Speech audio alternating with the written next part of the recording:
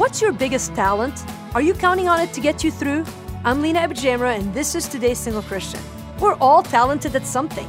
You might be good at sports or public speaking, or at math or at art. We typically gravitate towards our strengths, assuming that God will honor the most talented. Yet God has a track record of using the most faithful, not the most talented.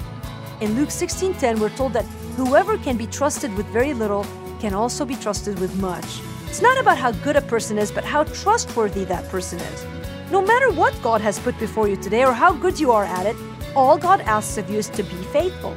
Do the best you can, then rest in Him, knowing that He is more than adequate for your inadequacies. He is more than able to do what you cannot do. To be faithful is to simply stick it out to the end.